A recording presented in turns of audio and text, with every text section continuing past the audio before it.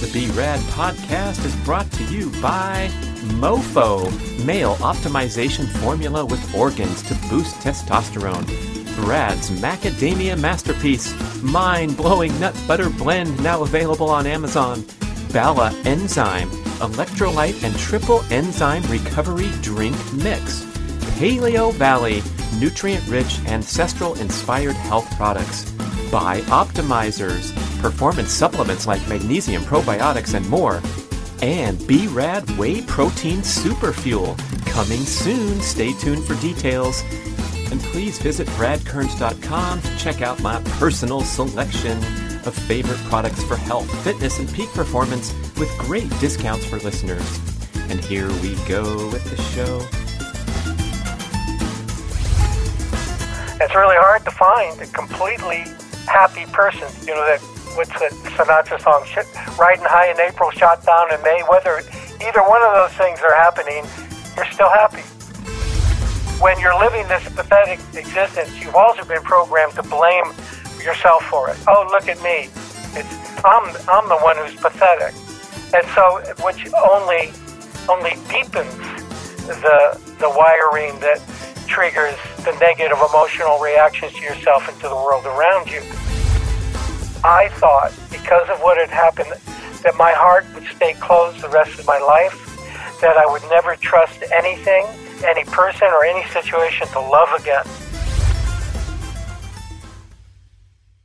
Hey listeners, I want to tell you about an interesting product from Paleo Valley. Apple cider vinegar capsules. This product allows you to enjoy all the healing properties of apple cider vinegar in your daily diet without the hassle or the burning that comes when you try to swallow it directly. And the healing properties are many. They're well validated. You've probably heard how apple cider vinegar helps with blood glucose control, breaking down amino acids for better absorption, and general digestive health and nutrient assimilation. The Paleo Valley Apple Cider Vinegar Complex adds other healing spices like turmeric, ginger, cinnamon, and lemon for more digestive health. As a whole, this formulation has a lot of research-backed validation that you'll improve blood pressure, cardiovascular health, and disease prevention, and profound benefits for insulin sensitivity, satiety and hunger management, glucose regulation, and fat metabolism. The apple cider vinegar complex is a great idea to take when you're traveling and eating different foods, giving your digestive system the boost it needs. Everything in the bottle is organic, and the formula has been carefully fermented into potent acetic acid, which confers the aforementioned health benefits. Why don't you try some? Go to paleovalley.com and take that 15% discount with the code BRAD15. Hey, listeners. Stop fixing yourself. That's right. Everything is okay. Wake up. All is well. And we are about to enjoy a very awesome interview with Don Goewey. He is the executive director of the Center for Spiritual Exchange, the official archive for the works of Anthony DeMello. He's the editor of a new book entitled Stop Fixing Yourself, Wake Up, All Is Well. And he also wrote The End of Stress, 4 Steps to Rewire Your Brain. And we are going to talk in this show exactly how to rewire your brain against fear, anxiety, anger, depression, a feeling of emptiness, all these things that we complain about and are so prevalent in hectic, high-stress modern life. It's a beautiful conversation. I'm never going to forget some of these insights. He presents them so beautifully. So buckle your seatbelt because this is really awesome stuff. And boy, if you need to get drawn in, he is going to start out with a riveting story where he describes his life falling apart in every way, just the very bottom and facing life or death circumstances up ahead. And this was the time that he chose to come to a spiritual awakening that kind of led him down his path and doing this great work in what he calls psycho-spirituality.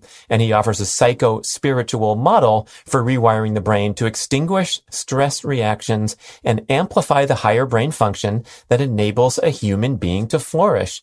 You're going to hear him talk about DeMello a lot, the center that he works with. And Anthony DeMello was a Indian Jesuit priest and psychotherapist, spiritual teacher, writer, public speaker of great renown in the spiritual community. And Don is going to walk us right through it. And so you're going to get some really great practical takeaways. And I just want to give you a sneak preview and kind of compile some of the conversation that ran for the duration of the podcast. And so the rewiring process. What will happen is you will discover your childlike spirit, your happiness that's inside you at all times, but it's just been covered up by our negative programming. And we have entire shows on that with Dr. Bruce Lipton, how this programming that we received largely in childhood, these tapes that we're running and operating on an unconscious level throughout the day and reacting to all these stressors and things that cause us to get upset and not have a perfect day. It's time to unwind that and let things go. But in a very precise and methodical way that's going to make a lot of sense even to the naysayers. And guess what? I did do some devil's advocate questioning here, because you can hear those opposing voices come up. And then the knee-jerk reaction is, oh, great. Yeah, why don't I just sit on the beach all day and tell myself that everything is fine in life when I'm dealing with a business or personal crisis? And so he makes a good point of saying, look, this is not about disengaging from the material world, disavowing your competitive spirit and the everyday things that you're trying to do. It's just about controlling the response and rewiring your brain. And so it starts with step number 1 is awareness. And so you want to take notice of all these things that trigger you. And it's the political environment in the United States these days, or the crisis over there in Russia and Ukraine, or the way that COVID's being handled and how you have a different opinion than the leaders. And that's so frustrating. So just being aware, rather than being on autopilot and just going through the day in a reactive mode. And then once you grasp this awareness, harness it, you also want to realize with step 2 that everything's inside of you. It's not reality. It's what you make of it. Your perception is what creates your reality. Step 3 is don't identify with your negative thoughts, emotions. It's not you. It's just you having these thoughts. So that's a big one, to step back, look at yourself from the 30,000 foot view, whatever you want to describe it. You must embrace these thoughts. It's okay to have them. It's okay to feel angry, depressed, scared, whatever, but they don't run the show. You're just aware of them without judgment. And then you can go to step 4, which is the realization that everything shall pass, this too shall pass. And so that process, working through that and doing it with repetition, is going to successfully rewire your brain. There's plenty of research, and he mentioned some of the research and his involvement with Stanford University Medical School Psychiatry Department. A great show. You're going to get some memorable insights, potentially life-changing insights. So please enjoy Don Goewey, Executive Director of the Center for Spiritual Exchange. Don Goewey, thank you so much for joining me. You wrote a very compelling message. I can't wait to get into your amazing life's work, especially the new book that's out that you edited called Stop Fixing Yourself, Wake Up, All is Well. So why don't you introduce yourself and talk about some of this really interesting work, and we're going to talk about rewiring our brains and all kinds of fun stuff. Yeah. Well, in terms of me, how I came into this work that I call, it's basically a field called psychospirituality. In this day and age, spirituality, and when I say spirituality, I'm talking about a practical spirituality, living from spiritual values, spiritual principles, not necessarily religion, but not at the exclusion of that either. Well, spirituality, neuroscience, and psychology are all on the same page finally. They always, it always seemed in the past, they bumped heads.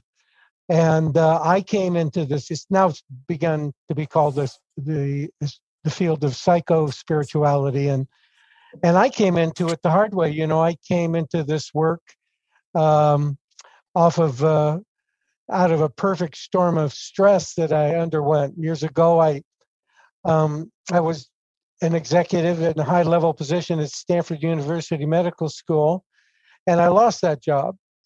And it was quite a crisis because, I devoted a decade climbing the career ladder to reach that position. And then 9 days after that, I was diagnosed with a brain tumor that the doctors warned, was going to leave me pretty disabled and even potentially unable to work again.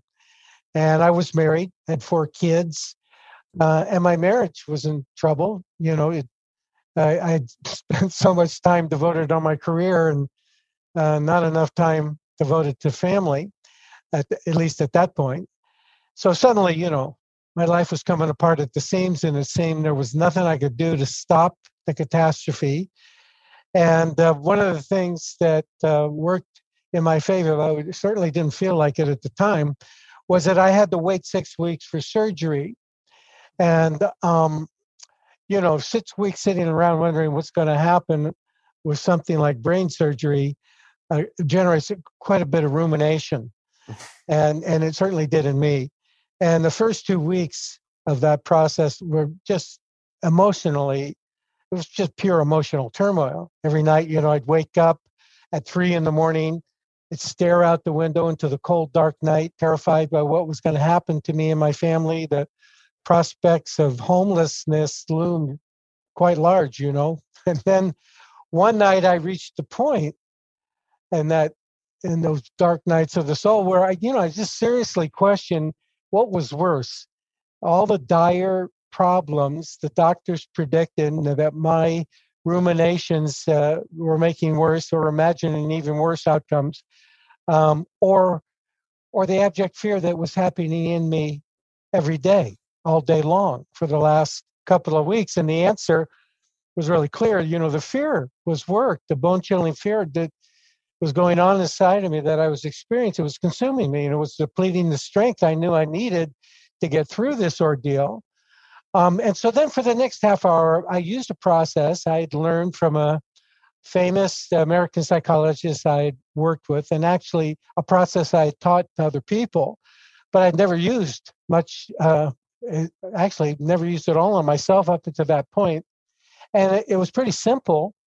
It involved really being diligently aware of every fearful, painful thing that I thought, and to watch how that turned into the emotional upset, emotional stress I was experiencing, and to see how they were joined at the hip, and then to be willing to feel it, to feel the pain that it was generating, the upset, the stress it was generating, the pessimism, the narrowing of my perspective it was generating, to observe it all, to allow it all, to embrace it, and seeing it as this is not necessarily in reality, this picture, this upset that this picture that I'm painting is painting me into.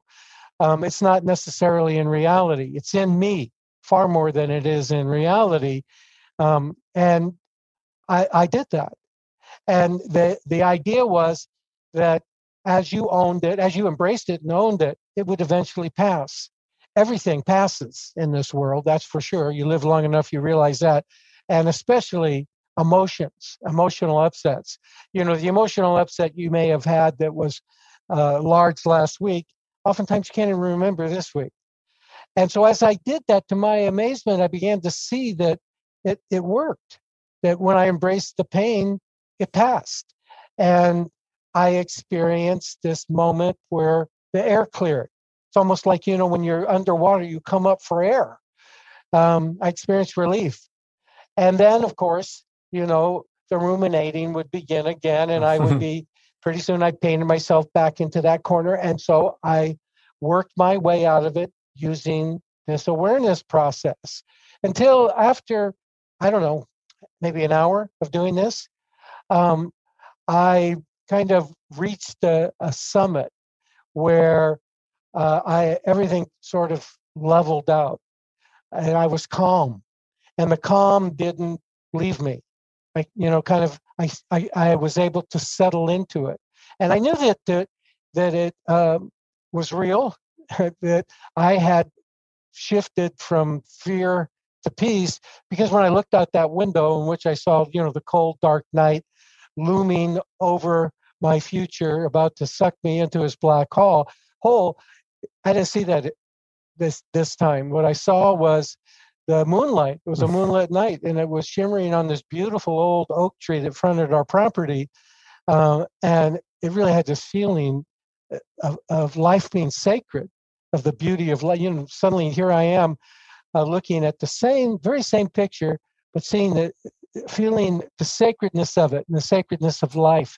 And I could feel this sense of optimism emerging in me. And so I made up my mind right then and there that as I proceeded towards brain surgery, I was going to let go of fear every time it raised its ugly head, let go of stress every time it took over, in this way, in this very simple way. And certainly during that period of time, I had lots of emotional upsets that came and went, but I got to a point where I could shift out of them at the point of inception. At the moment I began to paint this picture, I would look at it and it was almost as if I go, do you really want to experience that illusion, that mind-made illusion? And my answer was no. And it began to drop. And, one of the things I had to do as I was leaving my old job was to finish up some projects. It was one way they had my golden parachute. They had a carrot attached to it. And if you finish up these projects, we'll sweeten it even more. So I went back to work. And I was a completely different person at work. I was I used to be very competitive, very aggressive, very, very much into succeeding, being sure I succeeded at what I was doing. And I was more, I had a broader perspective. And I had this clarity of, I would look at these things I had to accomplish, and I could ferret out what it is I knew I could accomplish, what it is I wouldn't get to, and I prioritized what I could get to and did it well. There were people in my department at the time who previously I thought were my enemies, and I was able to see that was just another mind-made illusion that I was projecting for my own fear. And then I reported for surgery, and the surgery was a complete success. Actually, the surgeon, he got laurels for the great job that he had done. And I actually even got my job back. I didn't get that job that I left. I got another job that was in another department of psychiatry, where the chairman had heard about this guy facing this calamity, who came back to work a changed man with a wonderful attitude. And he called me up a few days before I was going into surgery, and he said, I want to offer you a job, and we need this kind of attitude in this godforsaken department. And it all worked out. And, if I had talked to it, this is back in the 80s, late 80s, and if I had talked to a neuroscientist at that time and said, do you think this shift in mindset, this shift in attitude that I underwent was responsible for the wonderful outcome medically that occurred, they would have told me, I am certain they would have told me, that it was just hippie nonsense I was spouting. But today, that mind-body connection, it's not even theoretical anymore. It's definitively established. Is that, and we do know now through the breakthroughs we've had with in neuroscience, is that everything in your life, the quality of your life experience, the quality of the success that you have in your life, all depends on your brain, and how well your brain functions. And all of that depends on how well your mind functions. And what the science has found is that these spiritual principles that we've all been taught, to be at peace, to be loving and empathic, to allow yourself to feel connected, to forgive, to be open and honest, to embrace what there is there to be embraced, to learn how to let go of fear. Those are spiritual principles, and those spiritual principles, when practiced, have a dramatic and profound impact on your brain. It can rewire a brain that society and past traumas has wired for a knee-jerk stress reaction at the site of any kind of problem. It can rewire those circuits that take over and shift your experience to the higher order brain functions that allow you to be positive and creative and loving, and see your problems as challenges, and use your creative and fluid intelligence to work your way through to a solution. That's how powerful our mindset can be. And so I eventually left Stanford. I wanted to do work in this spiritual domain, and I ended up at the Center for Attitudinal Healing, which had a huge impact internationally. It came up with an approach to dealing with catastrophic life events, people dealing with life-threatening illnesses, parents who had lost children, men serving life sentences in prison. We even were sent by the Clinton administration into Croatia and Bosnia during that genocidal war to work with people experiencing severe post-traumatic stress. And in 2005, I believe it was 2005, the center won the Excellence in Medicine Award from the American Medical Association. And then eventually, I took what I'd learned from the center and its approach and applied it to the workplace, and went into corporations and began to help people learn to be in those high pressure work environments and to remain calm and creative and positive as they faced whatever they had to face, and to bring about a balance of work and life, so that the person that comes home at the end of the day to spouse and children or whoever's at home is the person that the people at home are hoping shows up, instead of somebody who's stressed and shame-based and fear-based. We can make a shift out of that. And I did that for quite a long while. And then I was offered this position at the DeMello Spirituality Center to work with the work of Anthony DeMello, who had a profound impact on spirituality generally, not only in this country, but throughout the world. He has a huge influence on people like Eckhart Tolle. And his approach is awareness-centered. And by awareness-centered, I mean a process in which, instead of resisting, suppressing, repressing the negativity, the negative emotional states, the negative mental states, that you tend to habituate, to embrace them, and embrace them in the way that I worked with it, that dark night of the soul evening. And out of that, what DeMello says is that awareness will release reality, which he defines as the kingdom of joy, the very kingdom of joy that Jesus talked about. That awareness releases reality to change you, and through grace you change.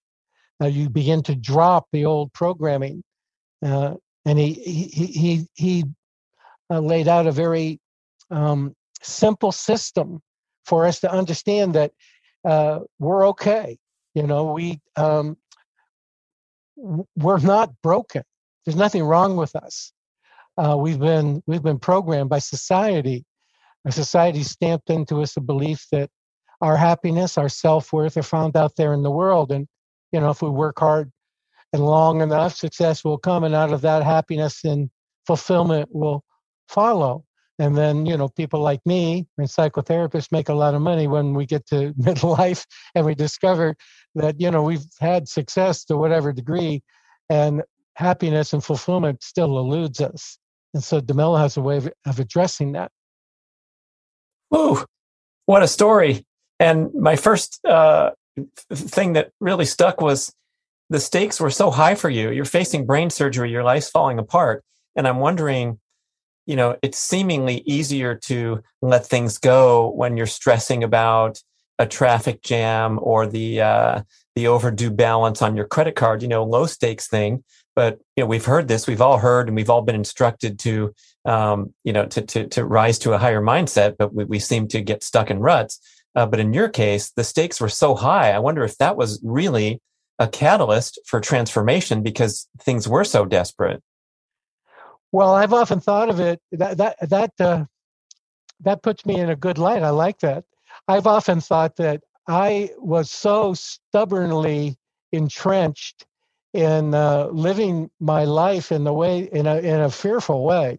One of the things I discovered at the end of that whole process is I was shocked at how much fear I was running. I was shocked at how much I thought fear actually protected me. I was shocked at how much I was projecting my fear onto attacks on other people, without ever really investigating whether what I was thinking was even correct. And discovering that I misperceived everything. The other thing I began to discover back then was that so many of the things that I thought were working against me weren't working against me at all. I was misperceiving people and events. It was throwing me into attack and defense mode. And yet, if you were to look at me back then, what you would probably assess me as is a person who had his trip together, a guy who was successful, a guy who was competitive, a guy who was a winner, all of those things, in America that we place so much value on. And it took a brain tumor to break the glass so that I could finally let some air in and look and realize like this is no way to live a life, and this is no way to find your way back and make a return back to love. I'm pleased to present B-Rad grass-fed whey protein isolate superfuel, the absolute highest quality, all-natural protein supplement infused with creatine that delivers everything you need to optimize your appetite for fat loss, recover quickly from workouts, and build and maintain lean muscle mass, the single most important attribute for aging gracefully. Our protein comes directly from small family farms in America's dairy land of Wisconsin. It's cold processed and micro-filtered for maximum bioavailability and digestibility. So please don't mess with the many cheap commodity protein supplements that are ineffective, inferior, less pure, and often contain junk sweeteners, especially the plant-based offerings that are vastly less bioavailable than the gold standard of protein supplements, that's whey protein isolate. Whether you're in your peak athletic years looking to grow and recover, or in the older age groups trying to delay aging and decline, whey and creatine are widely agreed to be the most critical and effective supplements to take for the rest of your life. You can easily stir the superfuel in water or make a delicious smoothie every day. I'm certain that you're going to love the pleasant, light, natural vanilla bean and cocoa bean flavors. So try some on Amazon today. It's a huge hit with dozens of 5-star reviews. Or you can order direct from bradnutrition.com with our buy 3, get 1 free, and make the superfuel a centerpiece of your daily routine. Hey man, how's your sexual function? Oh, uncomfortable talking about it? Look, we talk about our injured knees, our belly fat, so it's time to get focused on function. I want to tell you about GainsWave. This is a cutting-edge protocol where a handheld device sends low-intensity shock waves into your penile blood vessels to stimulate a healing response and promote increased blood circulation and the growth of new blood vessels. A skilled practitioner puts the GainsWave magic wand onto your magic wand, and after a series of 6 to 12 very brief treatments, which are painless but extremely effective, you get real results. GainsWave reports an 80% success rate. Now, we know that popping pills is a popular penile protocol, but when you're working with clogged pipes, you just get a temporary Band-Aid effect when you take prescription drugs. GainsWave addresses the cause of age-related decline by stimulating growth factors and activating dormant stem cells. Translation: stronger, harder, more sustainable erections. I learned about GainsWave from my podcast guest, Dr. Judson Brandeis at the Brandeis MD Clinic in Northern California, and there's a robust network of GainsWave providers that you can find on their website near you. Complete a series of treatments, and the beneficial effects will last for a long time, especially if you eat and exercise well to promote overall vascular health. It's a tune-up for your equipment, and while it's great for ED, Gainswave is for any man that wants to combat the effects of aging and get a little boost for your A game. So please visit Gainswave.com/Brad. That's GAINSWAVE.com/BRAD to find a practitioner in your area, and you can take advantage of my special promotion. Buy 6 treatments and get one free. You have nothing to lose and lots to gain from Gainswave.com/Brad. Yeah, Well, I guess won't make it this way. we have to create this energy for competitive intensity, and I think we're trained in society to put up those defenses and grow that chip on our shoulder from traditional athletic coaching model in particular. And I always laugh, even today, you see the great leading sports figures, and they'll give an interview and they'll say, yeah, we were disrespected all over the league and we're not going to take it anymore. And it's like, are you kidding me? But by whom? I mean, what are you talking about? Or, the Olympic gold medalist comes back and defends his or her title and says, everyone wrote me off before this Olympics and I wanted to prove something to everyone. And it's like, it seems so manufactured, and it works at a certain level. But I think that's really important. What you mentioned is that here you are, you're the successful guy, you're climbing the corporate ladder, you make a good living, but you found that sense of emptiness because what had driven you, all those success factors that you leveraged to rise to the top of your profession, didn't really serve to make you happy, fulfilled, content. Exactly correct. And we don't recognize that we're the way we are functioning is out of that kind of programming. We've been programmed into that, and the core of that programming is to find your validation, find your worth outside of yourself, out there in the world. It comes at the expense of your happiness, because your happiness isn't out there in the world, it's in you. And it's really hard to find a completely happy person, somebody that meets that definition, that is, whether, life is up or down, that, what's that Sinatra song, riding high in April, shot down in May, whether either one of those things are happening, you're still happy. Your happiness is not at stake, whether you can't pay your credit card bill, or whether you perceive yourself as too much in debt, or whether you're sick. Your happiness doesn't depend on what's going on outside. It depends on your heart. And so the irony is that we're born happy. When science wants to take a look at what is human nature, they look at children. They look at it before it's been contaminated by all the socialization and programming that happens to a human being as they move through family and church and school and then out into the world. And what they find with children, they're naturally happy. I think it's what Jesus meant when he said, not until you are as little children will you enter the kingdom of heaven. I just spent a week with my grandchildren. I just marvel at how happy, how naturally happy they are, how easy it is to make them happy. Even when they have little moments where they break down, they bounce back really fast. They're resilient. So we're born happy, but we've become trapped in believing that we can't be happy unless or until something in the outside world occurs. We're born free, but we've become trapped in limited thinking. We're born with an open heart that stress and fear so easily close. We're born gifted. We're gifted beings of immeasurable worth, but we often feel we're not good enough. We're often ashamed. And there's this divinity of joy, which all the mystics define as reality. This rat race world we live in. My stepfather used to say, "Wait till you get out in the real world." You listen to he's talking about the dog eat dog world. Well, that's not reality at all to the mystics, to the holy men.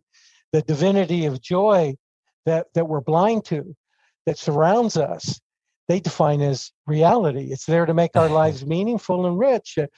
But it's as if, we've all been hypnotized through our programming, through our socialization, to literally not see what is there, and to see what's not there.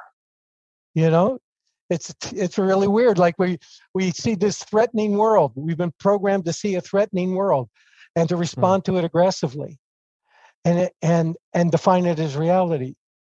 When in fact, what we're not seeing because of that is this divinity of joy within us and surrounding us. And so that's what DeMello's point of view is, especially in this book, Stop Fixing Yourself, is, well, how do you get back there? How do you deprogram yourself? Stop scrolling on social media, watching the network news, this lowest common denominator programming that's playing upon our fears, I guess would be one start, right? Yes, it's definitely a good start. But I think it's coming to the essential or fundamental understanding that how society has programmed that joy, that happiness, that innate fulfillment that through which you were born to live, how it's programmed it out of you, stamping into you the belief that, your happiness and your self-worth are found out there in the world. And again, if you work hard and long enough, that success will come. And we've all swallowed that formula. And then, somewhere down the road, we realize that we've succeeded, but it's come without fulfillment. And that's failing at life. Tony Robbins says success without fulfillment is the ultimate failure. And it took him a lot of years of coaching people to succeed until he finally realized that these millionaires that he was coaching were unfulfilled people, very unhappy people, that it didn't come from their happiness. The happiness didn't come from success. And there's nothing wrong with succeeding. But waking up is the realization that contrary to what society has taught us, nothing, but absolutely nothing of the world makes us happy.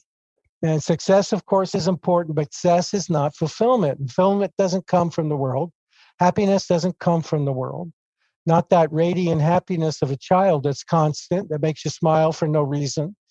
That happiness comes from within you. And the truth is, there's not a single moment in our life when we don't have all we need to be happy. That's waking up when we see that.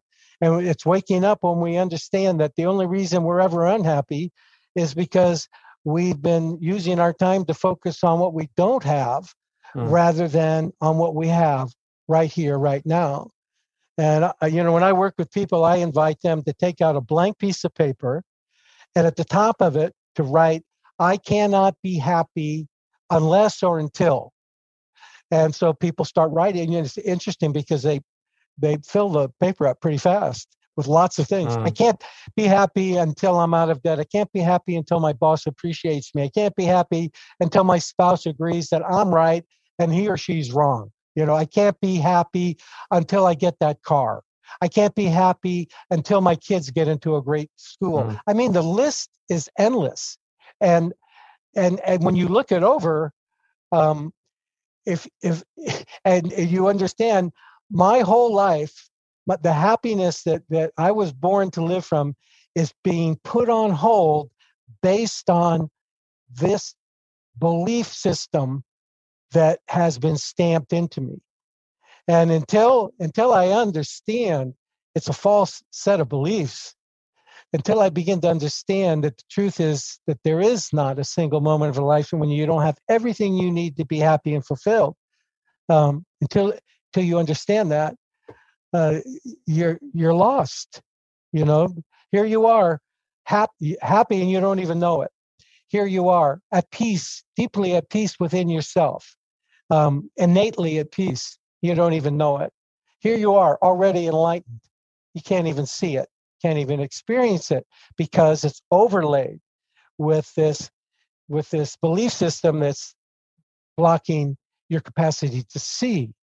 And so it means, what stop fixing yourself means is that fundamentally, essentially, you're not broken. You're not some problem to be solved. You're okay.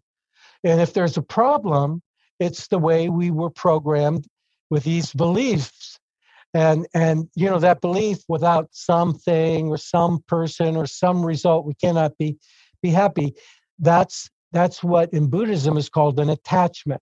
And as we begin to understand that we are attaching ourselves to things and outcomes and people on the basis, on the belief that, without that, we can't be happy, that that we're actually generating the unhappiness that we're experiencing, because it's a false belief. We don't acquire or earn it.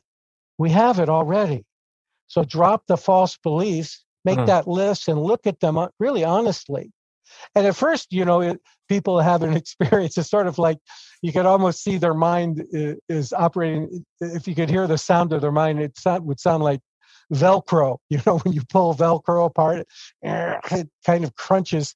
Right. We're holding on so tightly to our programming, and we look all around us and we see examples of the same with everyone in our world. And I'm curious, I can understand the naysayer forming their rebuttal right now. Don, you don't understand. I'm behind on my payments. I'm facing real world problems. My children are in pain and suffering, and that creates great suffering in the parent. And so how the heck am I supposed to let go and listen to the Buddha and not be attached to anything? Hey, listeners, I discovered an awesome new electrolyte and triple enzyme powdered drink that's going to knock your socks off. It's called Bala Enzyme, and it comes in a convenient little pouch of bright orange powder that you pour into water for the ultimate electrolyte and antioxidant drink. It's simple, convenient, and yes, the orange tint comes from a potent serving of turmeric along with a clean and diverse assortment of enzymes and electrolytes and a perfect taste that's not fake or too sweet. Bala was created by husband and wife doctors to help their patients recover from inflammation, improve hydration, speed up recovery, even relieve joint pain, improve digestion, and boost immunity. I love their incredible devotion to product quality. There's a lot of research behind it, and I just sprinkle this packet into ice water, and it's so easy to stay hydrated because you absolutely enjoy the taste of the drink. Get their convenient little packets. They even designed it with the tear half torn, so it's easy to open into the water. I love what they think of. And it comes in 3 exciting flavors: pineapple, lime, and berry. It's so potent, it might stain your fingers if you get it on your fingers. And yes, that's a good thing for a serving of turmeric that's that potent. It's also sugar-free, zero carb, and promoting of the 3 R's: rehydrate, relieve, and revive. Please visit balaenzyme.com, BALAENZYME. And of course, there's a special deal for BRAD podcast listeners, 30% off your first order. Just use the code BRAD30 at balaenzyme.com. Well, what I would invite that person to do is either work with themselves or work with somebody to take a look at the way, really an honest look at the way you've been put together and the way you function based on the belief system that's been ingrained into you. Excuse me. And you're going to find, as you do that, non-judgmentally, quietly, through awareness, you're going to find that inside your brain there's this whole program, and it's wired into your brain. It operates oftentimes without your awareness, without even your permission. And it consists of a set of demands about how the world should be, how you should be, and what you should want. And it's making you miserable. And it's imperiously insisting that its demands be met by life and by people and by you. I've worked with people who were dying, and were dying incredibly from an incredibly difficult illness. Made my illness pale by comparison, and having great difficulty even being able to afford the drugs that they needed because the illness took away their career. And I ran support groups with people like that, and I would watch these people come in. It was a Thursday night group at the Center for Attitudinal Healing, and these people would come in. There'd usually be 20 or 30, and along with them would come their either a close friend or a loved one who would go off into a group to deal with their grief and the stress that they're experiencing over their loved one's illness. And in these groups, you'd watch these people come into the center, and they'd be dragging They probably had a rough day of treatments or a rough day with their illness, and they would come into the group and they would begin to open up. We would always open up by reading some spiritual principles, and they would share with one another, and they would, and no one was really feeling sorry for themselves. They were really working with. They had done a good job of facing the very thing that I'm talking about, looking at the way they'd been programmed to function in the face of adversity, and the false beliefs that were challenging them, that were costing them any hope for peace. And through the course of that group, they came alive every single time. Everybody in that group would come alive, and they were really loving with each other, empathic with each other. They laughed with each other. They laughed at each other's, even at each other's perils. And at the end of the group, they would leave changed people. There was spring in their step when they left, and they would all talk about they got their batteries recharged to get them through another week. And they were incredible teachers of peace. They were incredible teachers of what is inside of us, the power that's inside of us, that when we wake up to it, the huge difference it can make no matter what circumstances we're in. But we're all programmed with this stuff, and it is all these demands that our programming makes of us. And if and we're programmed, if these demands about who we are supposed to be and what we're supposed to achieve and what we should want and how people should be with us, and when those demands aren't met, even though it's no fault of ours, how our brain just automatically starts generating negative emotions. Yeah, I can't believe everyone doesn't vote exactly the same as I, or feel exactly the same about the global pandemic and how to handle it. It's ridiculous. It's infuriating. It's exactly right. And then how much of you've been programmed into shame, into feeling not good enough. Well, and so what you end up doing with shame is you end up hiding yourself from the world. So you hide from the world that you're in debt, and you suffer in shame from it. You can actually be in debt and be working to resolve it, and at the same time having the attitude, so what? Doesn't have to cost me my happiness. Right. But what you end up discovering as you really take a close look at the way you've been put together and the way that causes you to function, you begin to understand you've been trained to upset yourself. So like what you and I were talking about, when other people don't live up to your brain, your program's expectation, it torments you with frustration and anger and bitterness. And when things aren't under your control, like, the description you gave of the person of, you don't understand, I'm in debt, my kids are in trouble, all of that kind of thing, those situations that you don't control, probably never will control, or the future feels uncertain in some way. Your programming in your brain, the way you're wired, it's going to insist that you experience anxiety, tension, worry.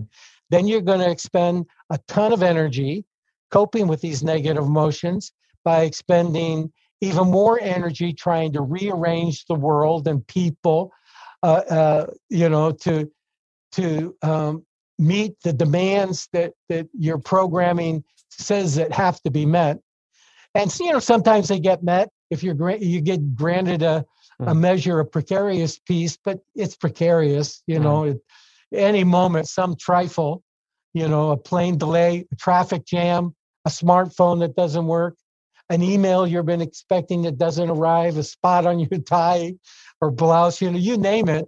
We just knee-jerk, we just throw ourselves knee-jerk, or our brain throws ourselves knee-jerk into an upset, because we're out of conformity with what our programming says the way things should be.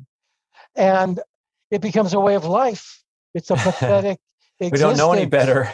We don't. Right. We're programmed. We're not human beings at that point. We're automatons. And it's a pathetic existence that's constantly at the mercy of things and people as we desperately try to make life conform to these demands that have been programmed into us, so that, you can enjoy the only peace that most of people ever know, which is a temporary respite from negative emotions. And so the wake up is when you see that, when a human being sees that, it produces in them a sea change. It's inevitable that it will produce in them a sea change. They'll understand they've been hoodwinked. They understand. And the other part of the programming is that when you're living this pathetic existence, you've also been programmed to blame yourself for it. Oh, look at me. I'm the one who's pathetic. And so, which only deepens the wiring that triggers the negative emotional reactions to yourself and to the world around you. But when you see that, when you wake up to this, a sea change will happen in you. And so the question then becomes, well, how do you get deprogrammed? How do you get your brain rewired from all of that? And your brain will rewire. And the answer to it is awareness, the kind of awareness that I was describing in my own personal story. And because, what you understand through awareness as you begin to practice it every day, throughout the day, with everything that comes up inside you emotionally, negative thoughts, all of that, you begin to understand that what you're aware of, you control. What you're unaware of controls you. That what you're unaware of is your autopilot. It's just running the show, running your life. It's your brain using you. It's a programming using you, not you using your brain. So it's enough. The wonderful news, and stop fixing yourself, and in Anthony DeMello's book Awareness, is that it's enough for you to simply be watchful and aware, and through that, all that's neurotic within you will begin to drop, and you'll wake up. And there's only 3 steps that you really need to focus on. And the first thing you need to do is get in touch with your negative feelings. We tend to push them away, suppress them, or react from them. And then we have the negative emotion of guilt that gets added on to the attack or the defensiveness that we just display. And as those feelings come up, let them come up. Hurt feelings, feeling nervous, tense, stressed. But you don't have to react. You just notice it in yourself. Right. It's not that you have to go fly off the handle because you've been repressing all your anger in the workplace, and now you can run down the halls and start whomping on people and being your authentic self. It's more just taking notice of things that are triggering you, as they say, and then sitting with it, I guess you're suggesting. I want to tell you about wildhealth.com. They're an online provider of comprehensive precision medicine and health consultation services. They offer DNA analysis, custom lab panels, extensive medical intake form with family history and lifestyle preferences, and regular online visits with a board-certified precision medicine physician and a health coach whom you can message anytime through their convenient app. Wild Health evaluates your data to determine what you need for nutrition, exercise, sleep, and supplements, and you can experiment, consult, and retest to get everything dialed in. You'll get a cutting-edge epigenetic test of DNA methylation to calculate your all-important biological age and have fun lowering your age over time instead of following the mainstream path to accelerated aging. It's time to strive for awesome instead of just normal. Did you realize that only 6.8% of Americans are deemed metabolically healthy and only 2% are declared optimal? That's disgraceful, but you can turn things around quickly. Please visit wildhealth.com and you will see that this is the absolute gold standard of personalized medicine, and it's available to you right now. Telemedicine available anywhere in the USA. Wild Health is generously extending BRAD podcast listeners 20% off the cost of membership. Just visit wildhealth.com/Brad or use the code BRAD20 at checkout to get 20% off and start taking control of your health today at wildhealth.com/Brad. I'm so excited to introduce you to Peluva. This is a new zero-drop minimalist shoe with the distinctive 5-toe design from my main man, Mark Sisson. Peluvas give you the most authentic barefoot style experience, but with sufficient cushioning so you can use them for all manner of daily movement, especially walking and many other fitness and athletic activities. Peluvas are also incredibly stylish, so you get a barefoot shoe that you're not embarrassed to wear around in daily life. It's been so cool to see the popularity of minimalist shoes grow over the recent years, but Peluvas are a step ahead of every other zero-drop wide box shoe because of the critical feature of individual 5-toe articulation, a separate slot for each of your toes. This allows for correct dynamic movement of the foot through the walking or running stride, which is impossible when your toes are encased into a single box, even a wide box. Well, you might know that minimalist shoes have faced controversy in recent years for causing injuries from inappropriate use. So here is the big picture mission. We want to get you walking in Peluvas, living in your Peluvas, going barefoot in your home or other safe areas as often as possible. Go ahead and use your specialized cushiony running shoes or your basketball shoes, work boots, high heels, things that you want to wear when you want to wear them, but wear your Peluvas as much as possible to reawaken the natural functionality of the human foot to stand, walk, run, and perform. Do you want to try a pair? I'm certain that when you put them on and walk around, you are going to quickly realize that these are the most comfortable, natural shoes that you've ever worn. They are designed to feel like you're, quote, walking barefoot on a putting green. Please visit peluva.com, that's Peluva, and use the code BRADPODCAST and get 10% off your first pair. Peluvas, let your feet be feet. Yes, embracing it. Embracing it, it doesn't have to be pretend that it's good news. You were embracing your imminent surgery, which you were a matter of life and death, but you were embracing your situation rather than, I guess, putting up a false positive or, refusing to think about, the crises that were happening in your life. I was embracing the situation inside me and not the situation outside me. And I was recognizing that the pain, the suffering I was experiencing was in me, not happening to me, happening in me. So I felt shame. I built my career up to this point where I lost the job, and now my family was at risk. So I felt ashamed of myself. I felt I had failed horribly. I felt afraid of the future. I felt angry at God.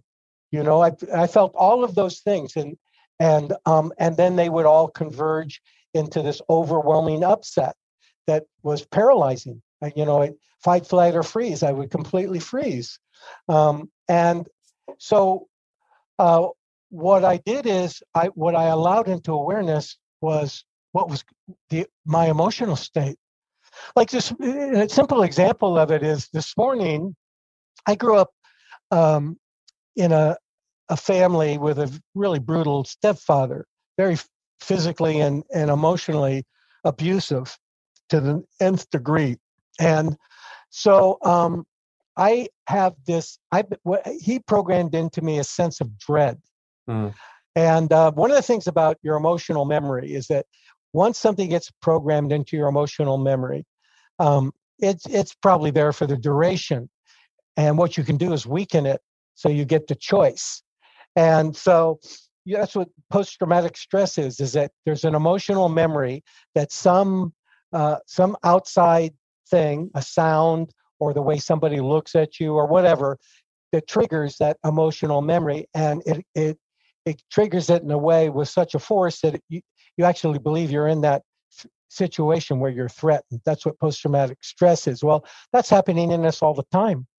And so I wake up in the morning, I've been programmed for this feeling of dread because my stepfather told me that, eventually I was going to, screw my life up, and the world was going to come and it was going to crush me, crush, a little creep like you. And that got programmed into me. And it got programmed and it got stamped with the hormone cortisol, so that, evolution thinking that it was, by doing that, it was helping to save me from the world crushing me. And actually, the thing that was crushing me was that thought, that belief that had calcified into what I thought was real and true. And so this morning, for example, I woke up, here's a person that has all this understanding of how we've been programmed. Here's a person who has all this understanding about how the brain works.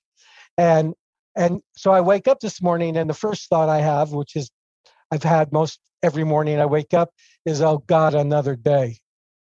And because of awareness, because I've made awareness such a feature in my consciousness, I caught it. Oh, there it is again. And I felt it. I felt the dread, the gloominess, the demotivation of it, and I just sat with it for maybe 3 seconds, and it shifted. It passed. I let it come up. I recognized that this is just old programming, and it shifted out. And then I opened my eyes from that, and I looked out at this beautiful day, and I said, that's what I'm going for. I'm going for a beautiful day today. To hell with the way to hell with those neurocircuits that are holding on to that false belief. And that's it. I've come to think of enlightenment as being that. Is enlightenment being that you've worked at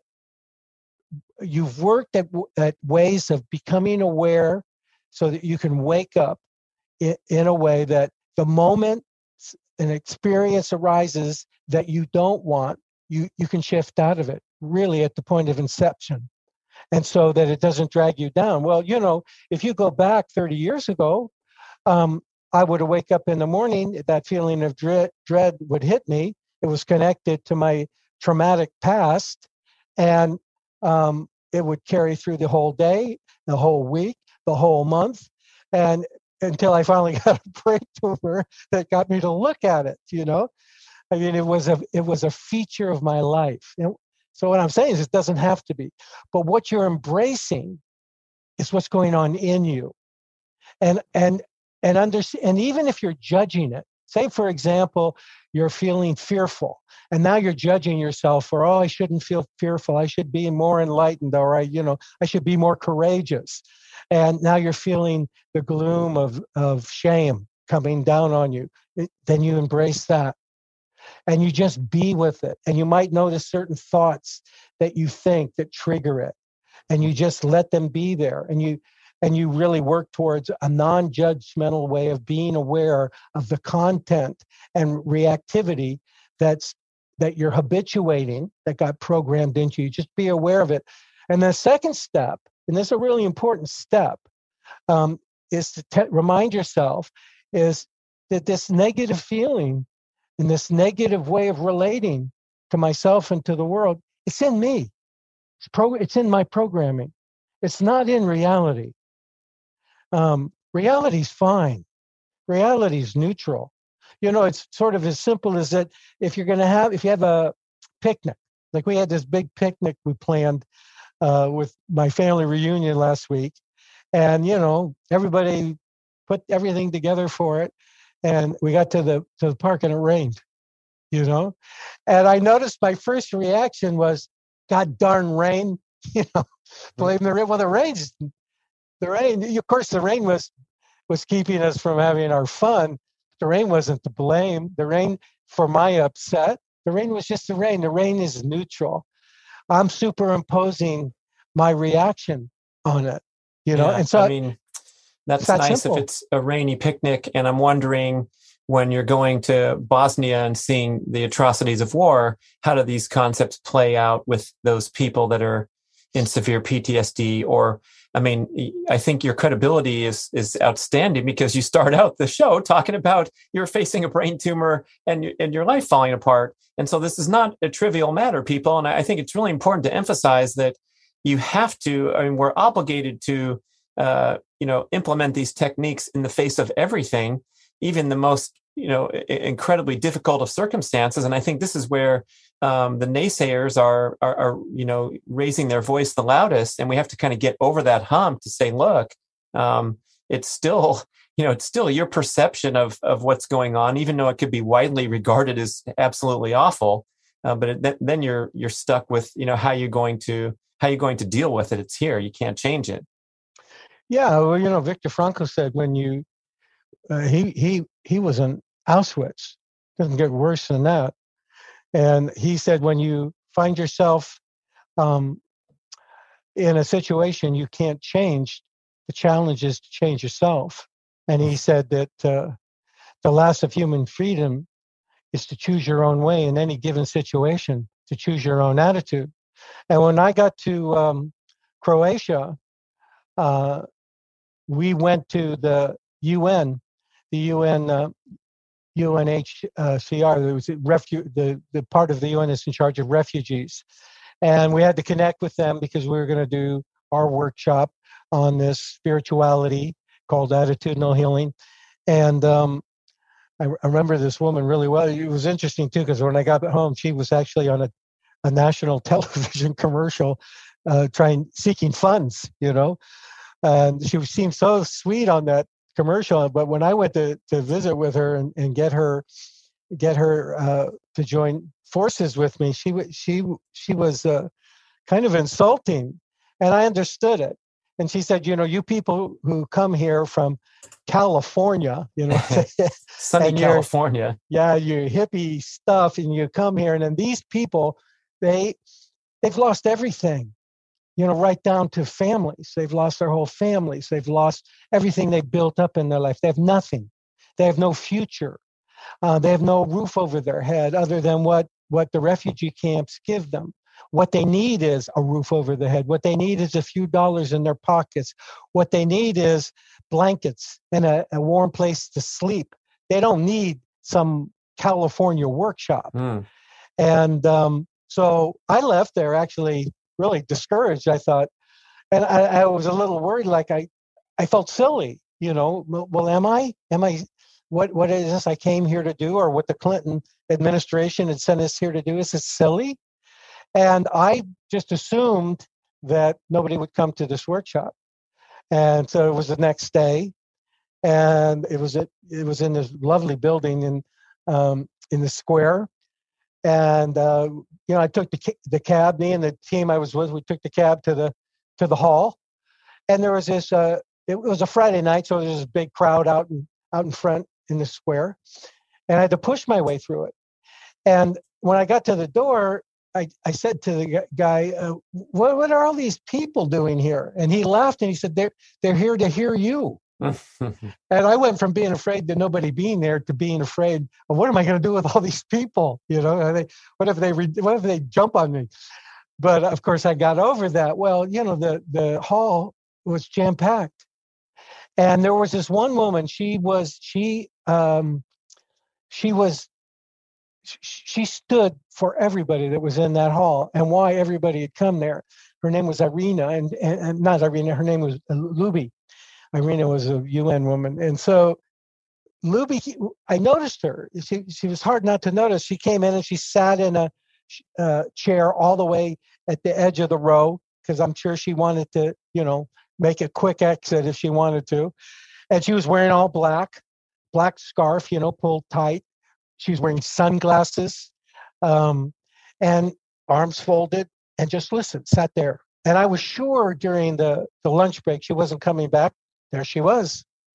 But when she came back from the lunch break, scarf was off her head.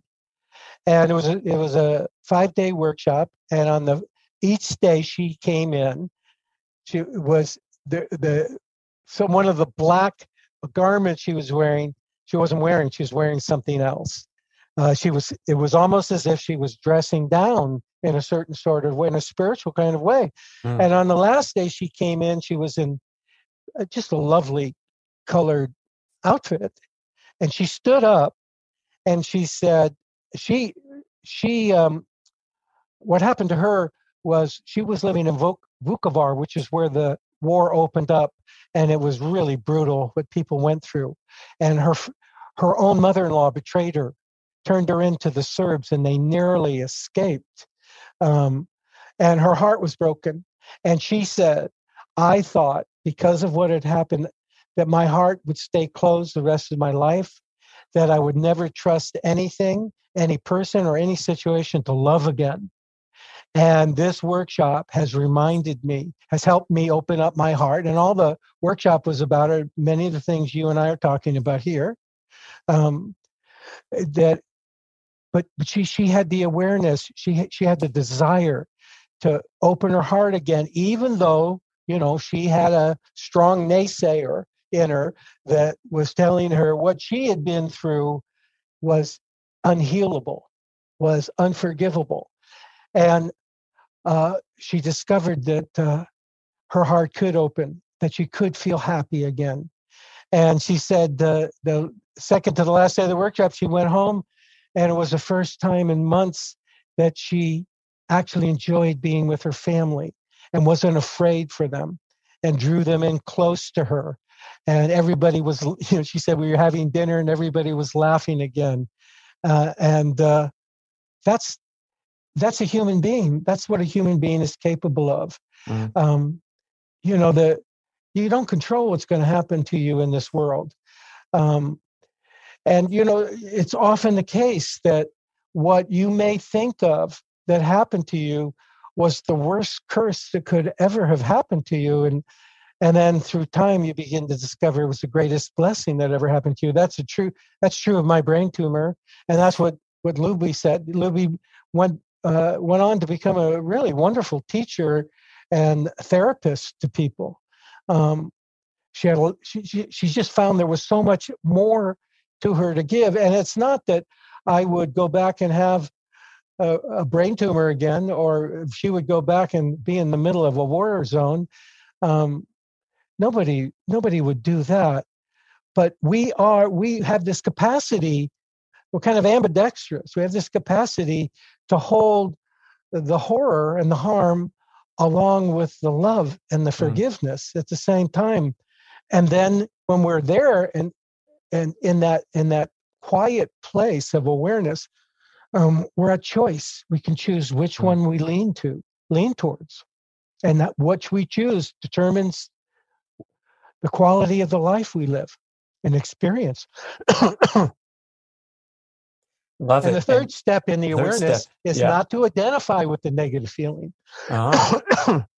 Don't identify with it. DeMello goes as far as to say, don't say, I am depressed. Your brain takes that literally. Your brain's very literal. So you say, I am depressed. Your brain says, okay, let's run the depression algorithm right now. Right. Stress hormones, exhausting, fatiguing, literally reducing your energy, your concentration, focus, mood. Sure. And how many times have you said, this is horrible? And your brain goes, oh my God, it's horrible. Your brain can't tell the difference. The part of your brain, the amygdala, the limbic system, where fight, flight, or freeze reactions are generated, where fear is generated, it cannot tell the difference between a real and present danger and one you made up in your head. It considers them both threats.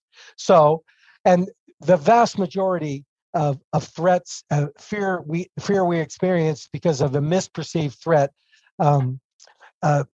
is triggering. That triggers a stress. Oh, I'm saying that wrong. The misperception of threat, it generates most of the stress reactions we experience. That's what I'm trying to say. Yeah, that's rough. I mean, I remember.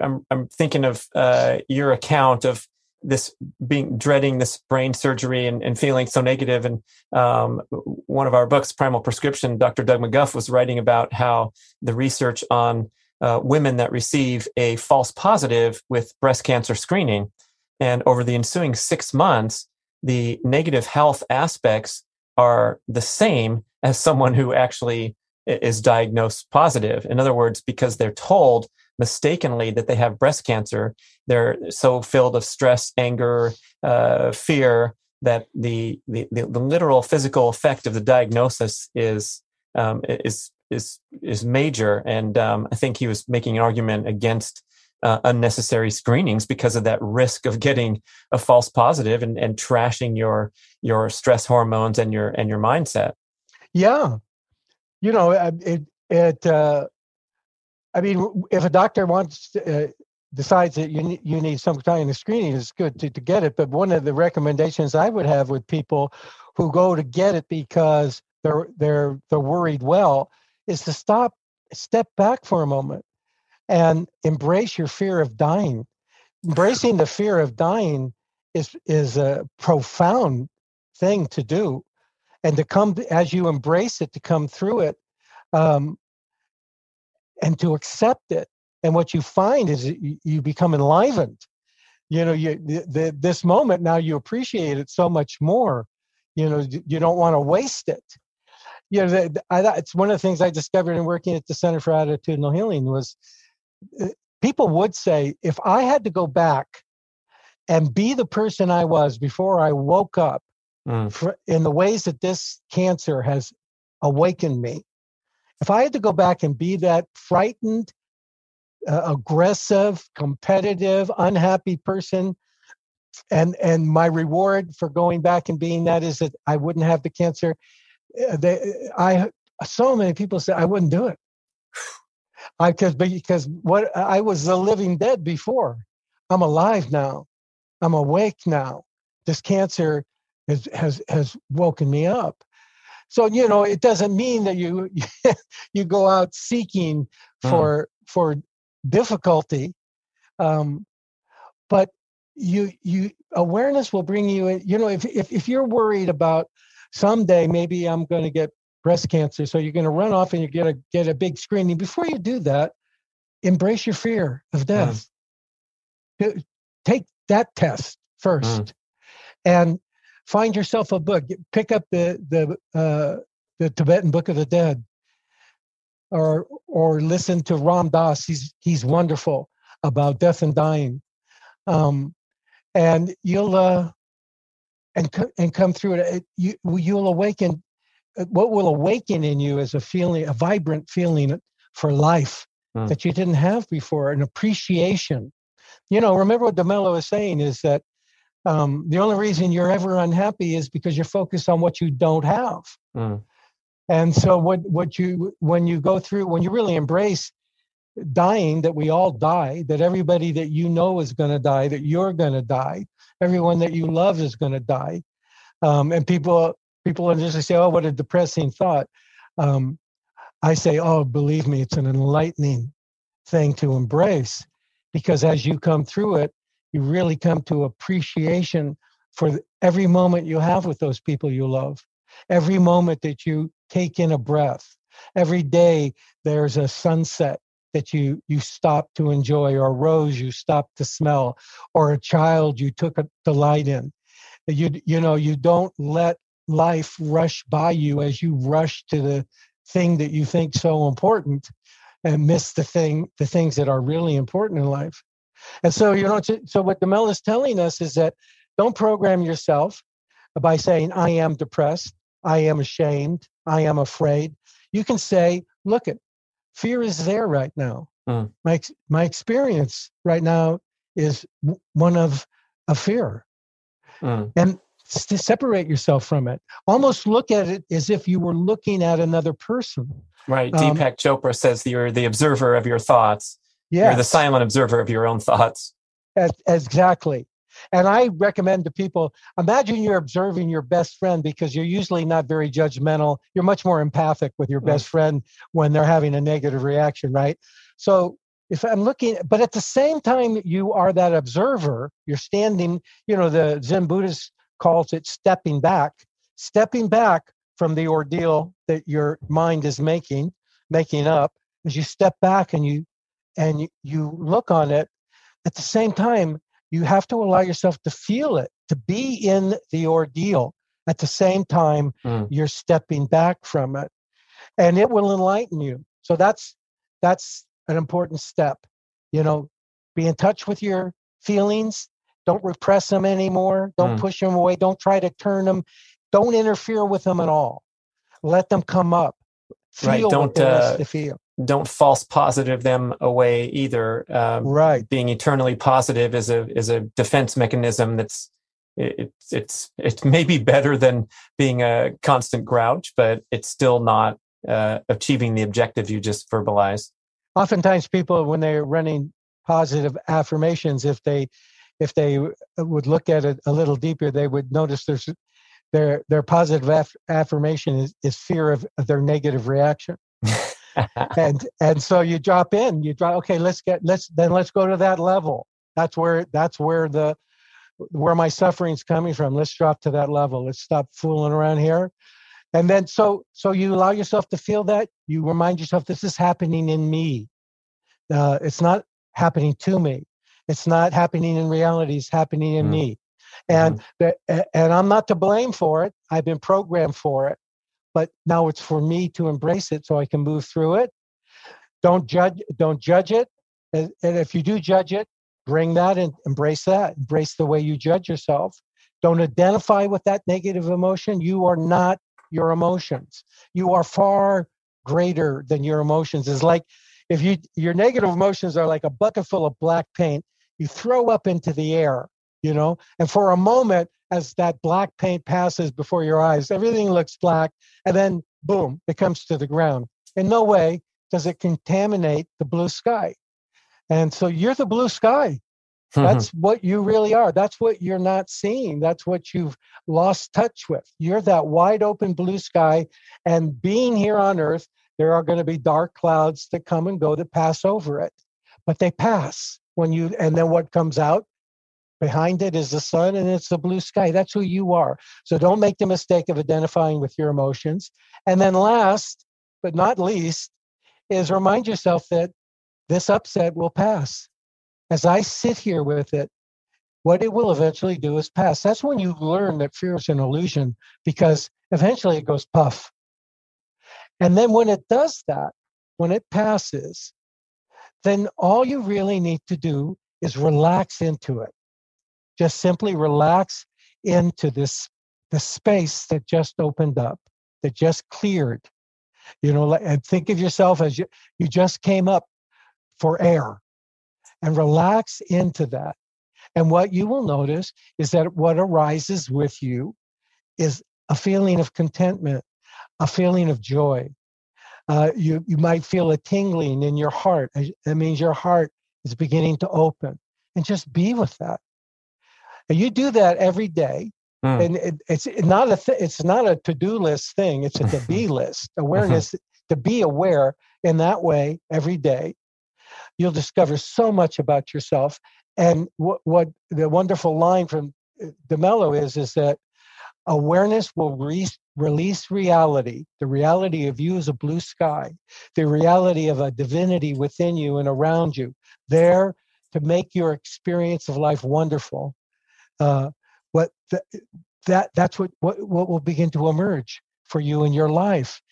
Awareness will release that. Awareness releases reality to change you. And it's not changing you into something, it's changing you back into what you are. That's what it's about. Don Goewey, killing it today. Fantastic. I'm feeling that tingling right now. What a fantastic show. So your book, The End of Stress, 4 Steps to Rewire Your Brain, I'm assuming those are the 4 steps you just talked through, and some great techniques there to develop this as a skill. Yes. Yeah, great. It's about that. And at the core of that book, The End of Stress, at the core of ending stress itself, it is awareness, becoming aware of what's going on within you. And there's ways in that book to confront the shame. 80% of it's shame-based. Brene Brown's work. 80% of what? 80% of us are shame-based in the world. Boy. And that's there's a false belief behind shame too. We seem to think if you shame people, you'll help them to change a negative behavior. There's not a shred of research. There's not a shred of evidence in the research that shows that at all. It shows it quite the reverse. All you do is reinforce the shame-based way of living. And none of this, one last thing I'd like to say here is that this is really important for people to get. None of what DeMello is talking about, none of what the mystics that we've referred to here are talking about, is about renouncing the material world. It's about, one uses the material world, one enjoys the material world, but one doesn't make one's happiness depend on the material world. That's the difference. And the irony is that when you're detached from the material world, when you're looking at that list of I cannot be happy until this and this and this, but you detach from it. It's not running the show. It's not running your show anymore. You actually begin to enjoy your success even more, to enjoy the process of achieving your goals even more. Then when you believe your self-worth and peace and happiness entirely depend on the outcome of all of that. So, it's, if you succeed, great. If you fail, well, there was something in that failure that was a good teacher to me. But in either case, your happiness and self-worth are not at stake. And that's living the good life. That's fulfillment. That's waking up. And if you've been programmed like me for dread, that's waking up and in the matter of 30 seconds and less, moving through it and seeing the bright sunny day and feeling the beauty of this divinity, whatever, this mystery that created us, surrounding us, loving us, supporting us, directing us, feeling that. But that's so important to get. It's not about renouncing the material world. It's about keeping the material world, turning the material world into something you pursue so hotly that you're constantly stressed. Right. And when you release your shame, you give yourself permission to enjoy it rather than having this constant negative voice, whether you are abundant or scarce. Everything's a source of stress, can really become a source of stress. Even people who are very wealthy and have tremendous abundance are telling a story the whole time that's not the intended purpose of enjoying these experiences and possessions. Yes, the most perfect image I've ever heard of for attachment, for how attached we become to getting this person, getting this job, living in this neighborhood, attached to this material wealth, attached to having these outcomes. All of this is this metaphor of someone gobbling up food, someone in a concentration camp. They get a piece of bread. So with one hand, they bring the bread to their mouth. With the other hand, they're protecting it from their neighbor who will grab it from them the moment they lower their guard. That's the suffering that attachment brings to you. That's the pathetic life that we're living when we're living out of the thinking of our attachments as the path that leads to our fulfillment and our happiness. It's quite the opposite. I mean, how many times have you succeeded at something and the very first reaction you have is that, well, how am I going to keep succeeding? Or when you get something, or what if I lose it? We have these sort of knee-jerk reactions that we have, and they're all fear-based in that kind of way. Well, when you drop your attachments, and by that I mean they know you're attached. These things we call attachment no longer have anything to do with your happiness. That you take charge of your happiness. You choose to be happy, exactly as you are, exactly as your situation is. You allow it to emerge in you, and the only way you will allow it to emerge in you is by being aware of the ways in which you undermine it. And then that's all you got to do. It'll take care of itself. And as you do that, you'll be living the life you always dreamed of living. Don Goewey, what a close. I love it. We can follow you at the DeMello Center with the social media and website and things. Yeah, so if you go to DeMelloCenter.com, you'll get hooked up to all. We do a lot of stuff on social media, a lot of great stuff, a lot of video clips from Anthony DeMello. You can get the book, Stop Fixing Yourself or Awareness, at Amazon. It's been out long enough. Stop Fixing Yourself just came out last year, but it's been out long enough where they're beginning to lower the price. So now's a good time to grab it. All right. Thanks, everyone, for listening. Thank you, Don.